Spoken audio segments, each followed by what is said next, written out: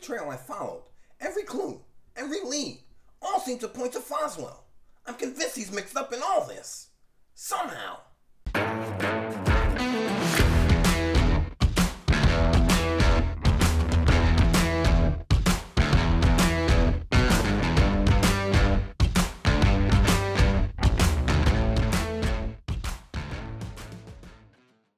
Welcome back and welcome to Season 2, Episode 2 of Me and My Friend Pete, another Donuts and Dimes production, the podcast that explores all things The Amazing Spider-Man.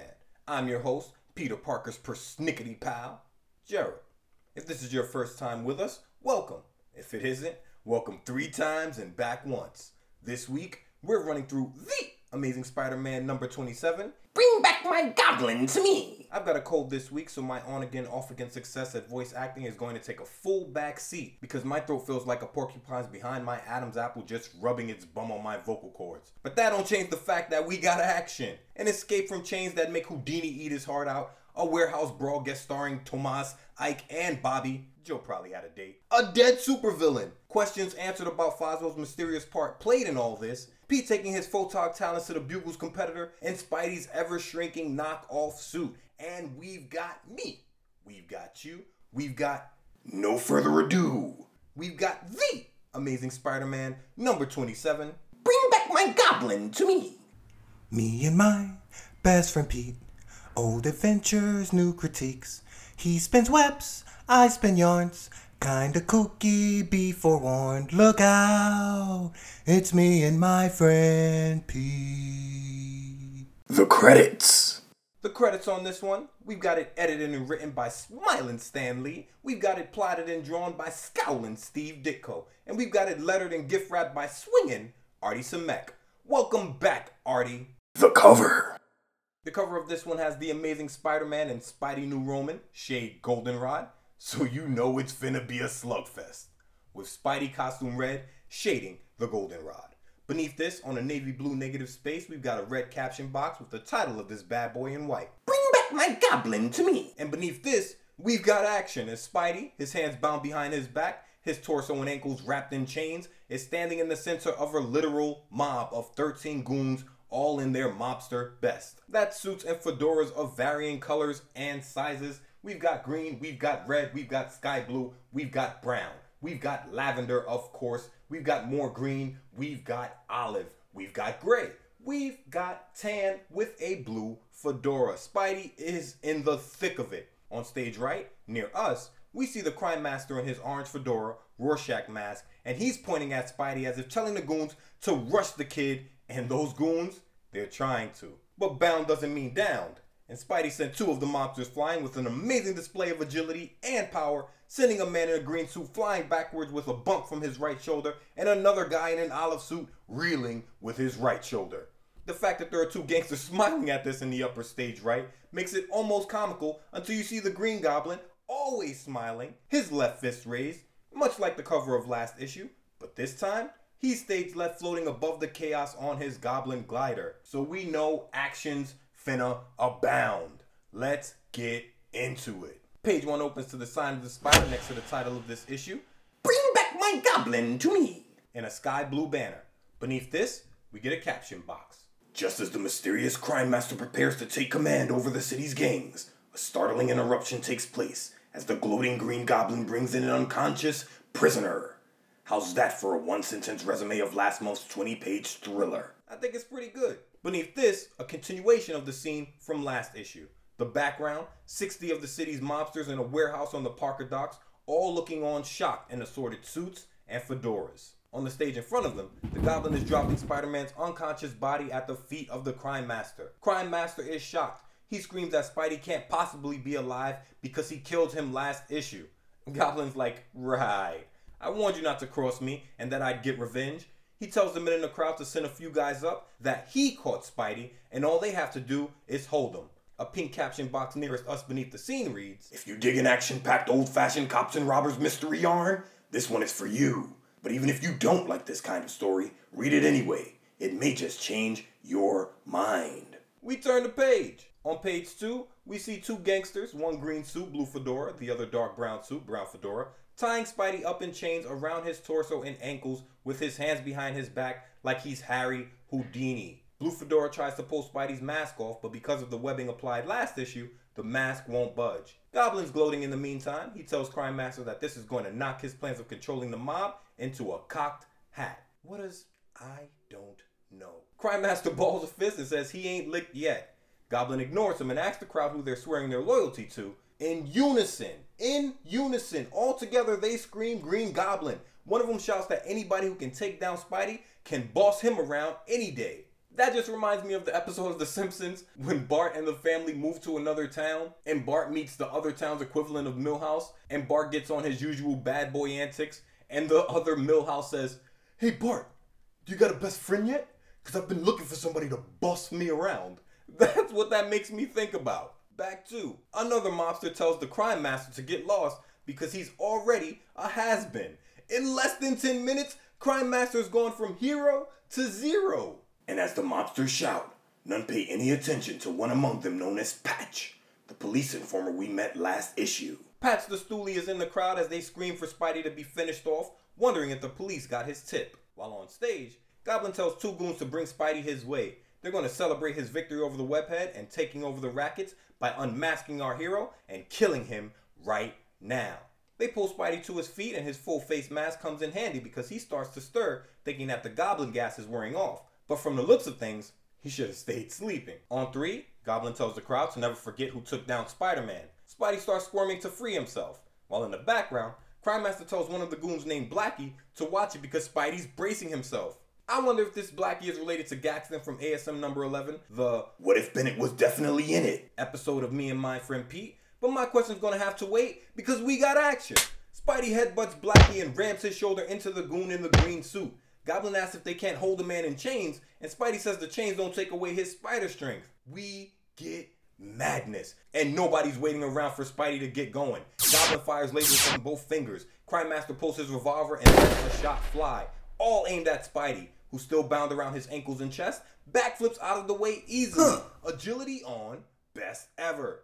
Goblin sparks barely miss the Crime Master. Crime Master's bullet lodges into the wall above Gobby's shoulder. And Spidey, still bound, not hit by either, lands on the edge of the stage thinking that the mob is going to finish him off sooner or later unless he gets lucky. But Spidey doesn't have great luck, only great skill. No less than 5 goons tackle him in the final panel of the page as he thinks his luck will make a person believe that he spent all day walking under ladders and breaking mirrors. He knows he can snap the chains easily if he has a moment, but nobody in this room is going to give him that moment.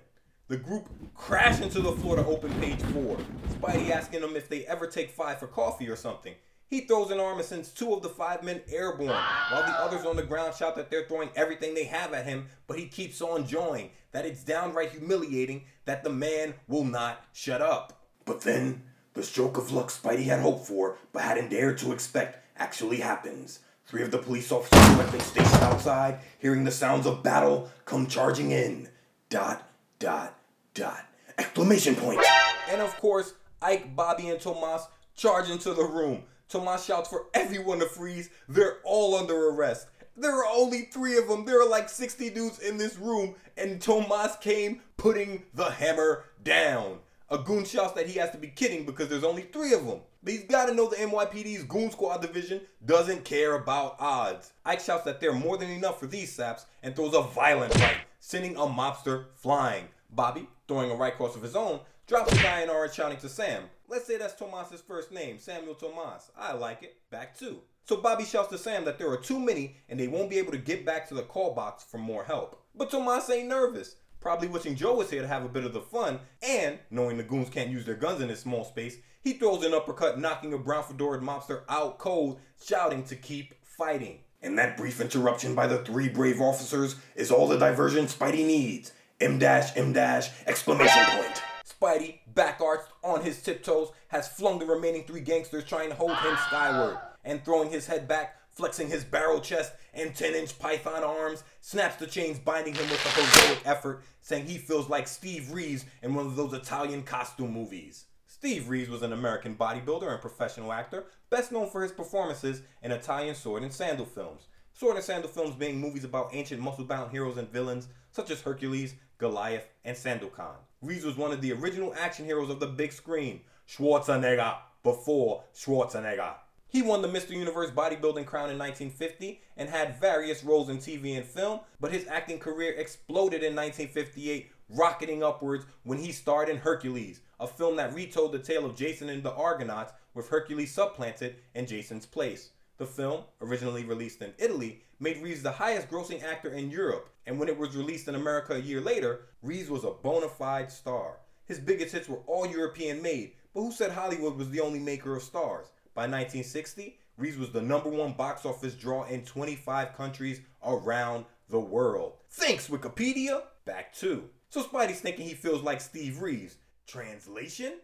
Flexin'. But the Green Goblin's ready for him. On his glider to open page 5, he hurls a pumpkin bomb at Spidey, who leaps out of the way and right into his Birkin. Translation? He's in his bag. Spidey swings around a wooden beam in the next panel as the Crime Master fires another shot at him and palms flat against the sheer wall of the warehouse, pushes himself up towards the roof, thinking the cops below can use some help.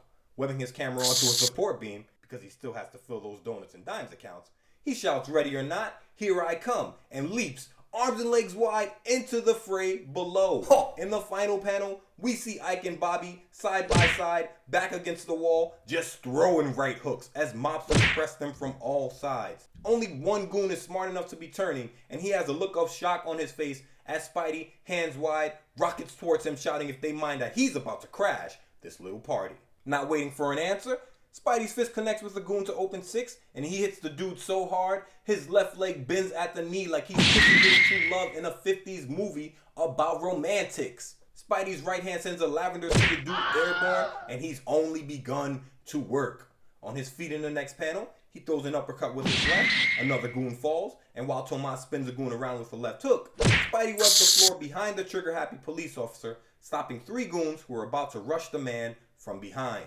Meanwhile, Joe, throwing a left uppercut, shouts, "How about that? We got Spider-Man helping us out." Bobby, throwing another right cross, shouts that Dave won't hear him complaining. "Damn it, Bobby, Ike doesn't like when you use his middle name." A mobster shouts how this happened. One minute they were kings of the world, and now the roof's falling in before Bobby's fist connects. And you know the answer. Those turntables, baby. Those turntables. Spidey, shouting that he hates to take sloppy seconds, leaps between the 2 police officers and, grabbing a guy by the waist, lifts him off his feet and tosses him like a baseball, while Ike throws an uppercut stage right and Bobby throws another right cross stage left. There are bodies hitting the floor every second. But of course, the cheap fabric Spidey's darned can't handle this much arachnocardio. The webbing he's used to hold the boots, gloves, and shirt in place comes undone, and he's back to wearing a midriff, ankle socks, and droopy gloves. This doesn't stop him one bit. He throws another uppercut. Another goon flies across the room. He gets low to dodge a straight punch, pulls his right boot up, and I imagine the left punch he throws shatters a guy's kneecap. And still low in the final panel, elbows a guy in the sternum and throws a quick jab, sending another guy sprawling. The bag Spidey's in right now? I told you. Birkin. He shouts that it's been fun waltzing with these goons, but he's got to cut the dance short before backflipping high to avoid a laser beam from the Goblin's finger to open page 7. It's a gorgeous panel. Spidey sends a shot of webbing towards the mob below him and spots the Crime Master hiding behind a pillar, who takes aim and fires another shot. Goblin and the Crime Master may be on opposite sides of things right now, but they are absolutely trying to keep Spidey in the middle. All this talk about the Crime Master being a crack shot though last issue, and the man is 0 for everything every time he lets a bullet go. Then, a few brief minutes later, we get Ike, Tomas, and Bobby rounding up the last of the gangs in the warehouse in the foreground. While Ike and Tomas keep throwing haymakers with goons webbed up to the wall behind them, a goon in a brown suit, hands raised, says they give, that they can't fight the tumbling trio of police officers and Spidey. And Bobby Blackman talks his smack, saying he knew they couldn't even though the goons had his squad outnumbered 10-1. I'm sure he decked the guy immediately after. Meanwhile, Goblin, thinking every good general knows when to retreat, is in flight away from the webhead, who is on his tail. Goblin fires a finger beam from his left pointer beneath his right armpit towards Spidey, who, bouncing off the side of a wooden beam, sprays webbing at the Goblin that misses. The Goblin's glider is too fast and maneuverable, and in seconds, he's gone. Spidey kicks himself, but only for a moment, as he spots the Crime Master making a break for it, and knows the tan-suited Rorschach masked villain won't be able to escape him. And Crime Master is swimming down the Nile. Racing towards his trapdoor he came up from last issue, he leaps inside, fires a bullet at Spidey on the other side of the warehouse, thinking that he was betrayed by the Goblin and his mob, and now the Golden Liability is after him. We watched the man betray the Goblin almost from page 1 of last issue multiple times. All these aspirations for conquering New York in bad memory? How sad. But he's not licked yet. He thinks nobody knows the waterfront better than he does, and if he could keep Spidey away for just a few minutes, he may just escape. We turn the page and we're on The Infinity Page. Page 8. Just in time to witness backup arrive for Ike, Tomas, and Blackman. Tomas, wiping the sweat from his forehead with a handkerchief, tells his main man Joe, who's just walked in, followed by 2 other cops, that it was a hell of a workout and too bad he had to miss it. Ike, jerking his thumb over his shoulder, says they have all the gangsters lined up in the back. But wait till he tells them about Spidey. The guy's a one-man army. And as the police finish their mopping up operation, the one-man army continues with his own private little war. ... We see the Crime Master in the background of the next panel, beneath the wooden beams, holding up the pier. And he is nervous, wondering why he can't shake Spider-Man. He's standing stage right and firing another shot from his revolver towards Spidey in the foreground stage left, who darts behind a wooden beam to dodge it. Racing along a wooden plank bridge, Spidey thinks that the Crime Master's tricky, but that good old Spider Sense is the best trick in all the bags of tricks in the world. The bullet lands right in front of his face though, and Spidey makes a critical decision. Crime Master will not be a candidate for the Spider-Man fan club. Crime Master ducks beneath a shot of webbing in the next panel, thinking he'll hit Spidey eventually, but that's just proof he's still swimming down the Nile. You can't hit best ever agility. Spidey leapfrogs a wooden beam, sprays another shot of webbing, thinking he has to close the distance between him and the Crime Master, but pauses as another bullet lodges in the wood around him, and Crime Master seizes his moment. Racing into the next panel, he spots a sewage drain and moves toward it, thinking Spidey will never find him in there, and if he does, it'll be the Webhead's bad luck. Spidey watches him enter it in the final panel and decides where the Crime Master goest. So does Spidey. Crawling through the pipe to open 9, Crime Master thinks he's almost free, but done taking chances. He turns and pulls his spritzer from last issue, firing his lime green nerve gas into the tunnel behind him, thinking it'll take care of Spidey and the Green Goblin too when next they meet. And a short distance behind... ... Spidey freezes in the pipe, his Spidey sense ablaze as the gas flows towards him, thinking he underestimated that masked murderer. Spidey gets spidery and weaves a helmet out of his web fluid. Placing it on his head, he continues down the pipe. He thinks he'd never admit it to his enemies, but he can't hold his breath forever. But he doesn't have to. A moment later, he spots grating in front of him, and knocking it loose easily with his Spidey strengthened right hand, exits the gas-filled pipe into the New York catacombs, thinking the New York sewer system is the perfect place for a rat-like Crime Master to disappear into. In the final panel, standing with his hands on his hips, his back to us, water rushing from the pipes beneath the platform he's standing on, Spidey realizes he's lost the Crime Master. Between the rushing water and all the different tunnels the man could have fled through, our hero Spider-Sense can't track the villain down. Minutes later... ... We watch Spidey push a manhole cover open to open page 10. He leaps onto a sheer wall and scales it on all fours, shouting that he'll head back to the pier, thinking there's a chance to learn more about the Crime Master there. But Spidey's too late. He shows up just in time to see the last squad car pulling away from the scene. He's not going to beat himself up though. With his help, the 616 NYPD has made one of the biggest mass arrests of the year. Spidey was working, but there's no time to rest. He knows he has to find out where the Green Goblin and the Crime Master got off to, so he's going to return to where the chase first started, Frederick Foswell's apartment. Web swinging in that direction, he shouts that every trail and lead points in Foswell's direction, so the reporter has to be mixed up in this somehow. Reaching Foswell's apartment, Spidey does a little B&E action, that's breaking and entering, and notices Foswell must have returned because his hat is gone. Kneeling down, he has his suspicions confirmed, finding his spider tracer that he placed in the brim of the hat last issue on the floor near the dresser. Then, after an intensive search... ... Spidey's snooping has paid off. He finds the closet with the false compartment but only has more questions, thinking to himself that Foswell has to be the Crime Master or the Green Goblin. But, as Spidey leaves again... ... Spidey leaps from the window of Foswell's apartment to open 11. The man's not there, so Spidey's going to stop into the Daily Bugle. The Crime Master doesn't web swing at over 100 miles per hour, so he had to take the MTA. He arrives on the rooftop across from Foswell's window, gun drawn, a second too late to pop one in the old webhead. Spidey reaches the Daily Bugle, and creeping as he does, clings to the sheer wall of the building, peering into a window towards Foswell's desk. But the man isn't there. Thinking he's reached the dead end, Spidey shows he cares for the miserable magnate J. Jonah, thinking he's going to warn the man about Foswell because he'd hate for JJ and the paper to be ruined on account of the man living a double life. Spidey swings into JJ's corner office. JJ leaps from his chair, not willing to take any chances. He says he's had a button installed that will sound an alarm, so Spidey better not make another move. Spidey's like, relax, I've got news. Frederick Foswell is either the Green Goblin or the Crime Master.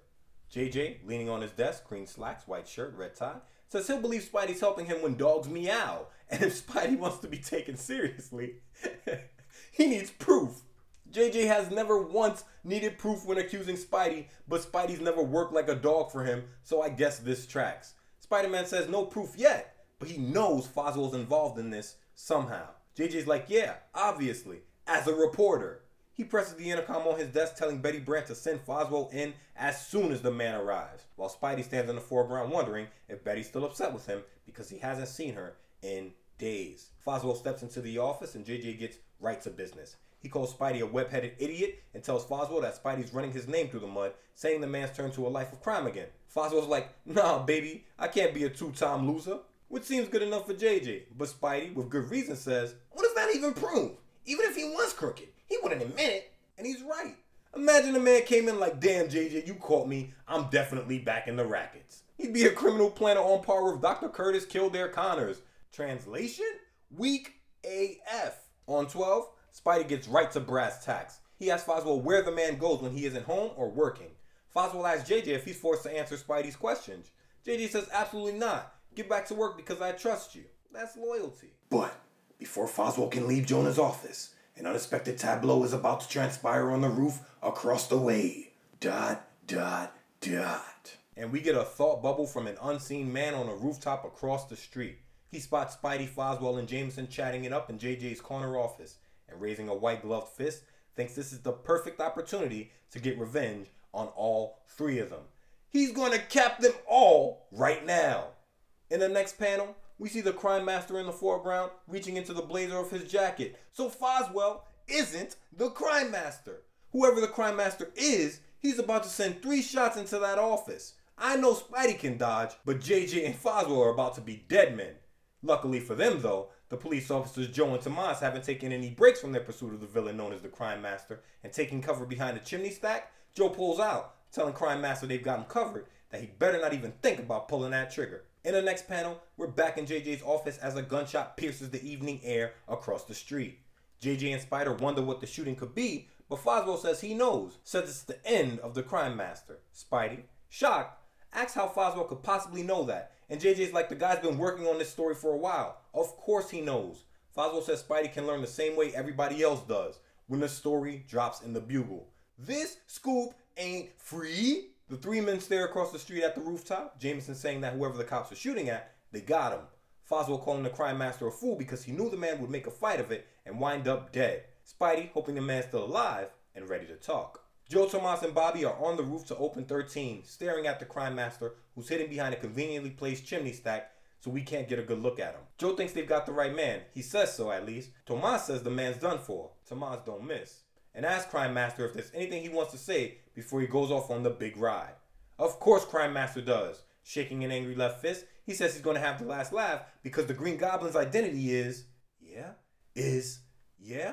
We don't know because the man dies on the spot, taking Green Goblin's secret with him into the ether. Joe says that couldn't have been cornier if it happened in a mystery movie. Tomas says it's a rotten break for them, to be sure. I imagine Joe got on Tomas about the amount of damage done in the warehouse without any leads, but just killed the Crime Master, prompting Tomas to reply with Marcus Burnett's iconic line in Bad Boys when Mike Lowry blew up a key witness in a high-speed chase.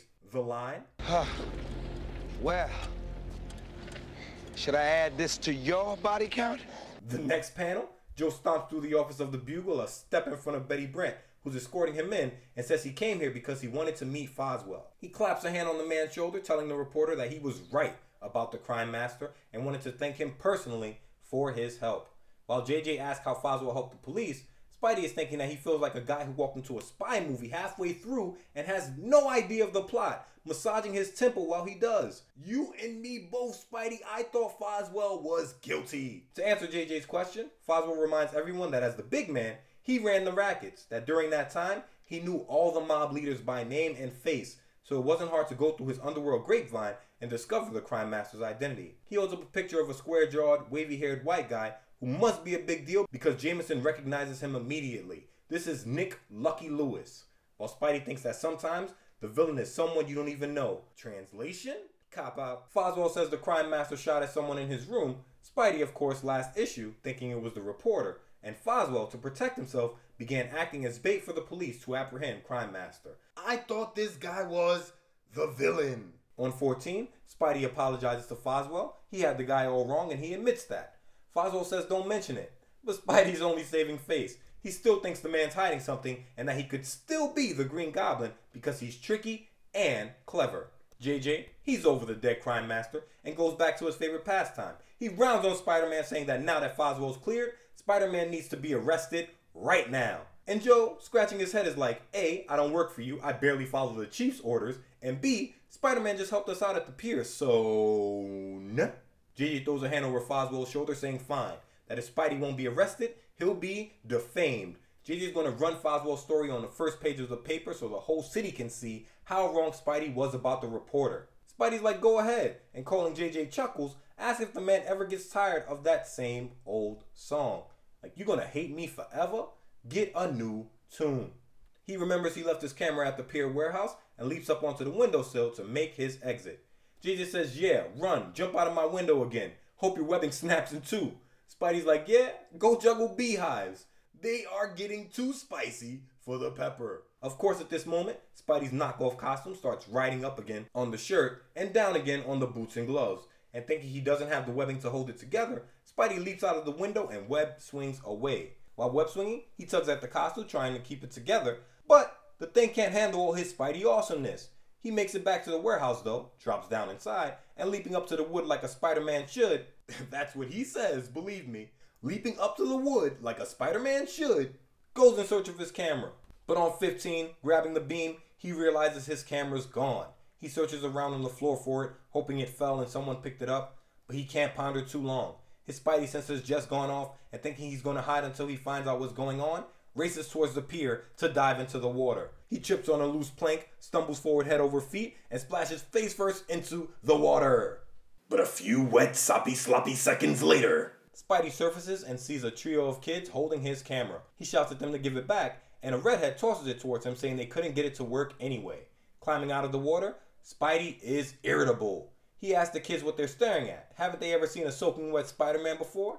And they probably haven't. Spidey goes on to say that his luck's so bad, he doesn't want to give them an autograph because he'll stab himself with the pencil point and give himself blood poisoning. A black kid tells the redhead that he hasn't got the heart to tell Spidey that they're fans of the Long Island Igniter anyway. Translation? The Human Torch is the autograph they want, not the King of Swing from Forest Hills, Queens. Then, as Spidey heads for home in his somewhat unique manner, Spidey's costume begins to shrink. Spidey pants? No. Spidey pedal pushers? Absolutely. That's what he's wearing. Shouting that he's got to get out of the costume while he can, he lands on a rooftop and begins stripping. He's literally in a costume that could fit a 5th grader right now and screams, "Ouch!" as his mask, now 2 sizes too small, sticks to his scalp. He rips it off, and stripping his shirt off next, Spidey throws it onto the rooftop. You get what you pay for, Spidey. Then, after making a quick change, Suited and booted in his Goldenrod kid outfit, that's SJB suit, Goldenrod vest, white button up beneath it, no tie, he casual. Peter Parker holds the balled up suit on the rooftop in the next panel, saying he won't throw it away because he may just have some use for it. Peter Parker, the Hoarder. And so, a short time later, in Peter Parker's cellar darkroom, Pete's got his hands on his darkroom table, staring down at his photographs, trying to decide which would be the best to sell to Jonah when he finally stops and questions why he chooses to only sell to a no-good Nick like JJ. And it's true. JJ's always wild disrespectful to Pete and Spider-Man, and the free market economy says play the field and make greedy bastards pay you the absolute most you can get. JJ's not the only game in town, and being number one doesn't necessarily mean you'll pay the most. See Amazon. Thus, we next find Pete at the offices of the Daily Globe. Pete strolling through the yellow-painted bullpen of the Daily Bugle's #1 competitor. He's thrown his red tie on to complete the look, and he's a man on a mission, only stopping to ask the pink-dressed receptionist who's in charge of buying photos. She points him in the direction of a Mr. Bushkin, the picture editor, and Pete goes after his donuts. Bushkin's a chunky man with brown hair, a comb over from left to right, gray framed glasses on his face, a bright yellow dress shirt, and loose green tie. He's got a cigarette clenched in his teeth as he flips through the photos, wondering aloud where the Goldenrod Kid got the pics from. Pete says he was just lucky.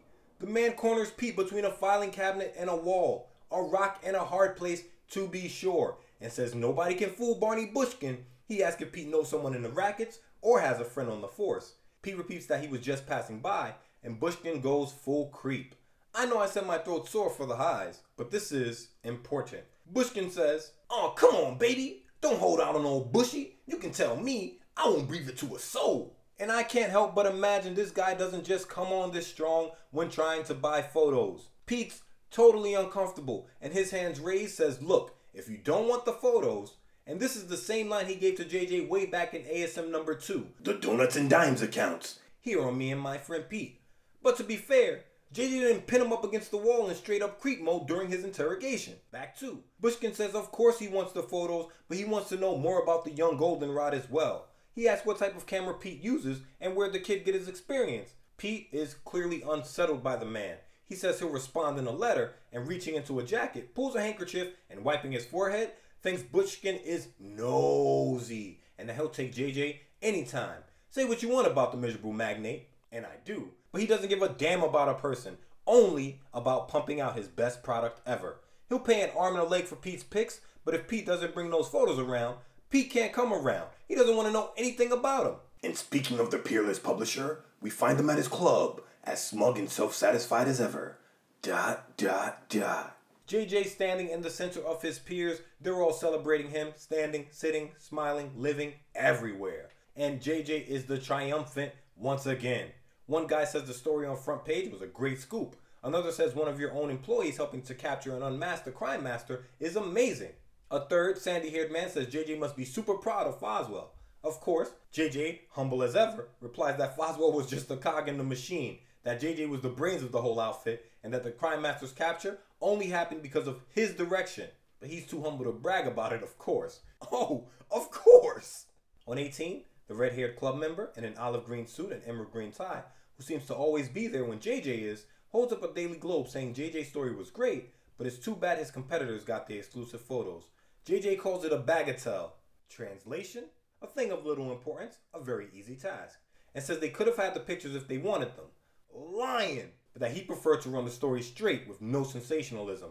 JJ took his canoe, walked out of his gentleman's club, and hopped right into the canoe on the Nile. More than just a river in Egypt, it's down on Front Street right now. When he's finally alone with the newspaper. JJ knows his demon photographer's work when he sees it, thinking he'd give his eye teeth. Translation? Canines for those pictures. He goes on to think that he better start buttering the kid up, that he's going to turn on that old JJ charm and hopes the kid's not quitting him. I can't quit you! But now, back to our demon photographer. ... We get a shot of Pete through the window of the attic in a white t-shirt and SJB blue slacks, rummaging through different boxes in search of the Spider-Man costume Aunt May found in his room and confiscated in ASM number 25. With Aunt May across the street with Mrs. Ann Watson, he has plenty of time to search. He goes to her room next, searching in her closet, thinking she wouldn't just throw the costume out. May's frugal. She'd use the fabric for something else. But a half hour later, Pete's having the old Parker luck, which is no luck to be sure, and can't find the costume anywhere. He thinks he's got to do the one thing he hates the most in the world, the one thing that makes him break out into cold sweats just thinking about it. And in this, The panel of the week. we find out what it is. A sewing needle in one hand, a strand of thread in the other, his tongue poking out above his left lip. Pete says he's going to have to sew another costume, thinking if Flash Thompson could see him now. but minutes later, ... Pete, hearing the front door, comes down the stairs as Aunt May enters the house. He asks why she isn't spending the evening with Mrs. Watson, and May, in a green sweater and red dress, says that Mrs. Watson had an appointment, so May just took a walk. Pete feels bad. Gripping the banister, he watches Aunt May walk with her head down into the den, thinking that May always looks forward to her evenings with Mrs. Watson, that his aunt's life is such a lonely one, and he doesn't help much, always gone for the evenings as Spider-Man. But Pete's got time right now, so he says screw making the costume, he can do that anytime. And following May through the den into the kitchen, he tells May he doesn't have school or work tomorrow, so she should come with him to a movie tonight. The Goldenrod Kid in box office with his #1. May asks if Pete really means it, and he says, with my favorite aunt? Of course. May's somber expression melts away and her smile lights up the kitchen. She says there is a movie she's been dying to see, and now she feels like a young girl going on a date. Pete says, good, because I'm buying you all the popcorn. So put on your prettiest hat, and let's go. But before you start wondering if you're still reading Spider-Man, let's switch back to Frederick Foswell. ... Foswell is in the Daily Bugle sliding his arms into his suit jacket as the nighttime janitors enter the building. He thinks to himself that he's lucky no one's uncovered his little secret. Reaching beneath his desk, he thinks he's even fooled the Spider-Man, which is a big deal for him to be sure. He pulls a large white bundle from beneath his desk and, placing his fedora on his head, walks towards the exit thinking no one will unmask him now, that anyone who sees him will just think he's taking a bundle of clothes to the laundry. On 20, we're outside of Foswell's window with the fire escape to the left. He's shouting that with the crime master dead, it's safe for him to return to his apartment. He undoes the bundle of clothes and stares down at it, thinking his disguise has served him well and wondering if he'll ever need to wear it again. We see what his disguise was in the next panel as he holds up the face of the Stooley Patch. Sidebar: the mask in the 616 universe must all be Ethan Hunt Mission Impossible level. I used to be impressed by the chameleon's ability to put on a mask and be a whole different person, but it seems this is standard. You can get a mask like this from any costume shop, but you can't get a Spidey costume because it'll ride up. Go fig. Back to the guy with the one eye who was calling in all the Crime Master and Green Goblin's plans to the boys in blue. That was Foswell. Foswell wasn't the Crime Master. He was Patch. I wonder if the old knucklehead knows about this blatant theft of Alias. Meanwhile, in another part of town, another man gazes at another disguise with burning hatred in his evil heart. M-, exclamation point. In the foreground, we see the Green Goblin mask sitting on a mask stand, probably purchased from the Chameleon or any mask store USA in the 616, while a man in a dark brown suit, green dress shirt, and maroon tie, his face cloaked in shadow, tears our Daily Bugle to shreds, shouting that once again, Spider-Man has foiled his plans. Strolling forward and grabbing the mask from its stand, he holds it above his head, shouting that Spider-Man is his greatest foe, his greatest foil, and he will never rest until the King of Swing from Forest Hills, Queens is destroyed. Goblin says he's going to bide his time, lay low for a while, then, when Spidey least expects it, he'll strike. And I think that's good because I was starting to get Goblin fatigue. He's been in about 4 out of the 6 last issues. Goblin fatigue was definitely setting in. And what of the Goblin's intended victim? Who would suspect that at this very moment, Spider-Man has just finished his 3rd bag of popcorn? Glutton, thy name is Pete. The Goldenrod Kid and Aunt May are exiting the theater towards the bus stop, Pete asking her how she liked the movie. May says the movie made her cry, touched all the heartstrings, so she loved it. And Pete's like me, I love a good slam bang drag 'em out action picture. Of course, May calls him high strung and tells him those types of pictures are bad for him as the bus pulls up. In the final panel, they both board the bus. As it pulls away from the curb, May says it isn't good for a boy to have that much excitement, even in a movie, and Pete doesn't even try to fight her on it. He says, how true, how true. Beneath the bus kicking up dust, we get a caption box. And as the shades of night blanket the silent city, we leave you with this thought. Isn't there just a little Peter Parker in all of us? And we're out! I loved this issue. I'm always a fan of a thrill ride in the front end of a comic and things ramping down towards the end. Makes me feel like the next issue has to be action-packed as well from the start. Foswell wasn't the crime master. Tricky Steve Ditko plotting bait and switch bonanzas and drawing them beautifully to boot. Gotta love the GOAT. Next week, we dive into a story I've never read, but its cover is guaranteed to be The Panel of the Week. I'm talking, of course, of the legendary cover of Amazing Spider-Man number 28, The Menace of the Molten Man. It is one of the most beautiful comic book covers I've ever laid eyes on, and I'll finally get to dive into it. Join me. That's the main episode this week, and that's true. That's the main episode, but there is more Me and My Friend Pete available for your listening pleasure right now. If you support the show on patreon.com/HSPP, patrons get a bonus show every week where I run through comic books from all over the multiverse of comics, past and present, from Marvel to DC to all points in between. This week, no one voted for bonus episodes besides me, so I'm deciding to curveball and continue the story of the Manhunter from DC Comics, Volume 3, Number 33, Forgotten, Part 3. That's a lot of Freeze, I know. Let's do it. Manhunter's getting closer to the truth. But will she be able to save her co-worker's cousin from the clutches of the crime doctor? Tune in and find out. If we've got comics, we've got history, and I'll be your guide through it all. Join me. Head over to patreon.com/HSPP and sign up to the Key Keeper or High Council tiers now to listen. This podcast is completely listener supported, and your support keeps this crazy train on the tracks. I'm truly grateful you keep coming back, and more grateful you allow me to be the conductor. Thank you so much for listening, and as always, a special thanks to the home team. Parker's 11. Sign up now. Vote on bonus episodes. Make it Parker's 12. You won't regret it. You got questions? Send them to me and myfriendpete@gmail.com, and I'll go digging for the answers. Follow us on Instagram @MNMFP_podcast.